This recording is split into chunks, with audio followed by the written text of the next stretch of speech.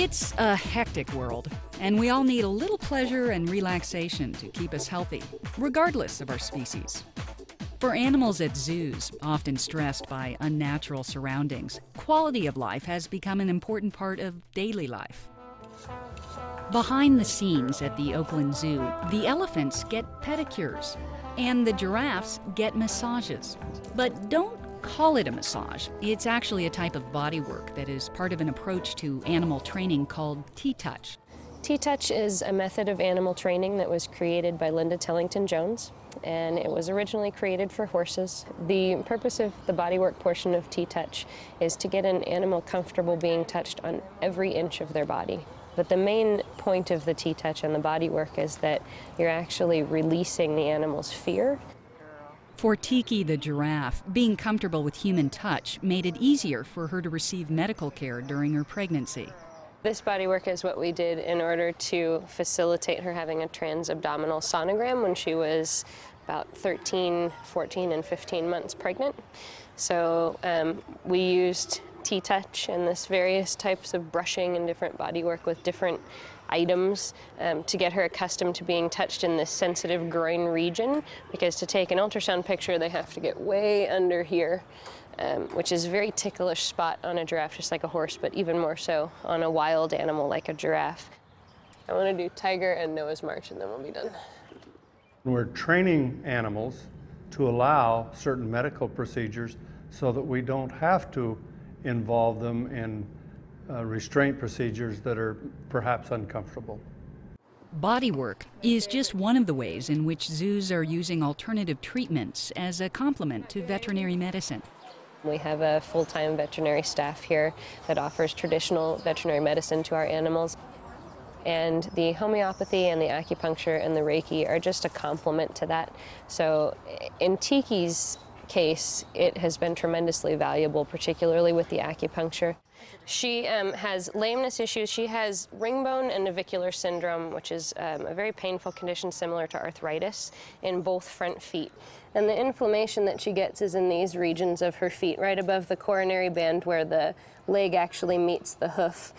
And so it's just an unfortunate condition that's common in horses, and there's nothing we can do to stop it, but what we can do is we can treat and manage her pain and her discomfort, and that's the purpose of everything that we do with her.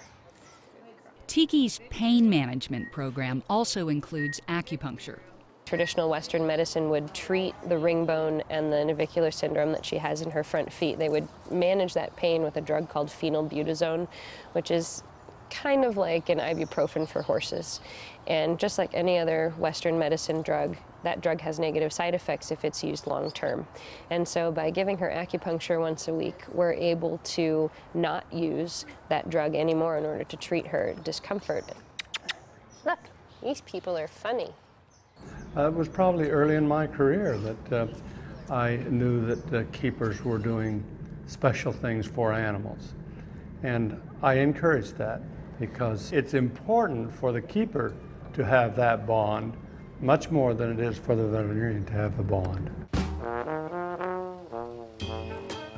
Acupuncture, bodywork, homeopathy, they're all part of today's gentler modern zoo.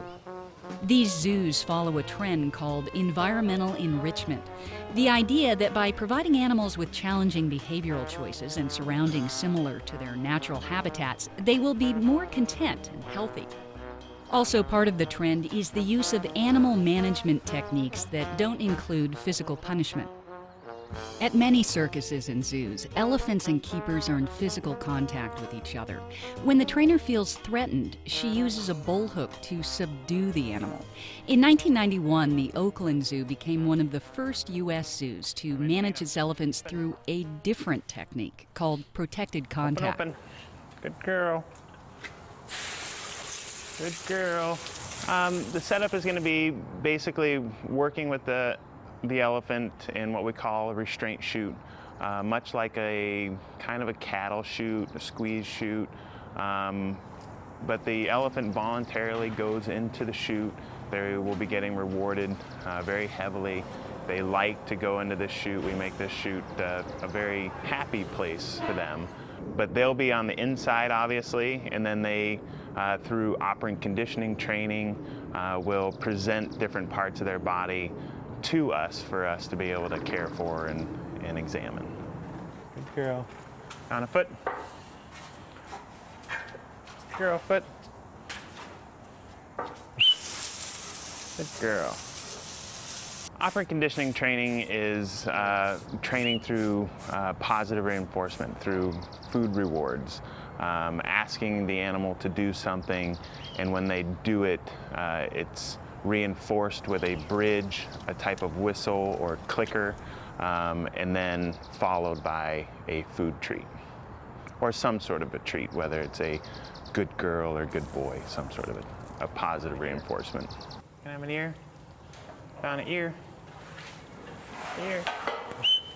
Good girl. Good girl. Outside. The keepers aren't just concerned about the animal's physical well-being. They're also attuned to their mental health. Elephants eat up to 18, 19 hours a day, so if an elephant is just standing doing nothing, more than likely it's bored and doesn't have enough activities to keep himself busy. Putting their food inside hard-to-reach places draws out the dining experience. The different pellet barrels, putting pellets into the barrels themselves, and they gotta shake the pellets around or the barrel around just to get one little pellet out, and they'll spend 45 minutes on that. Despite all these improvements, some critics question whether zoos should exist at all. Supporters say zoos provide important research opportunities and can encourage the public's desire to save wild places. It is not sufficient for a person, most people, to see an animal on a documentary or Wild Animal Planet or something like that. They like to get up close and personal by exposing a lot of people to some of the behaviors of these animals and some of the vocalizations of those animals. They are then representing their wild counterpart, and people are more concerned, or more likely to be concerned about the conservation of animals in the wild when they have that other experience.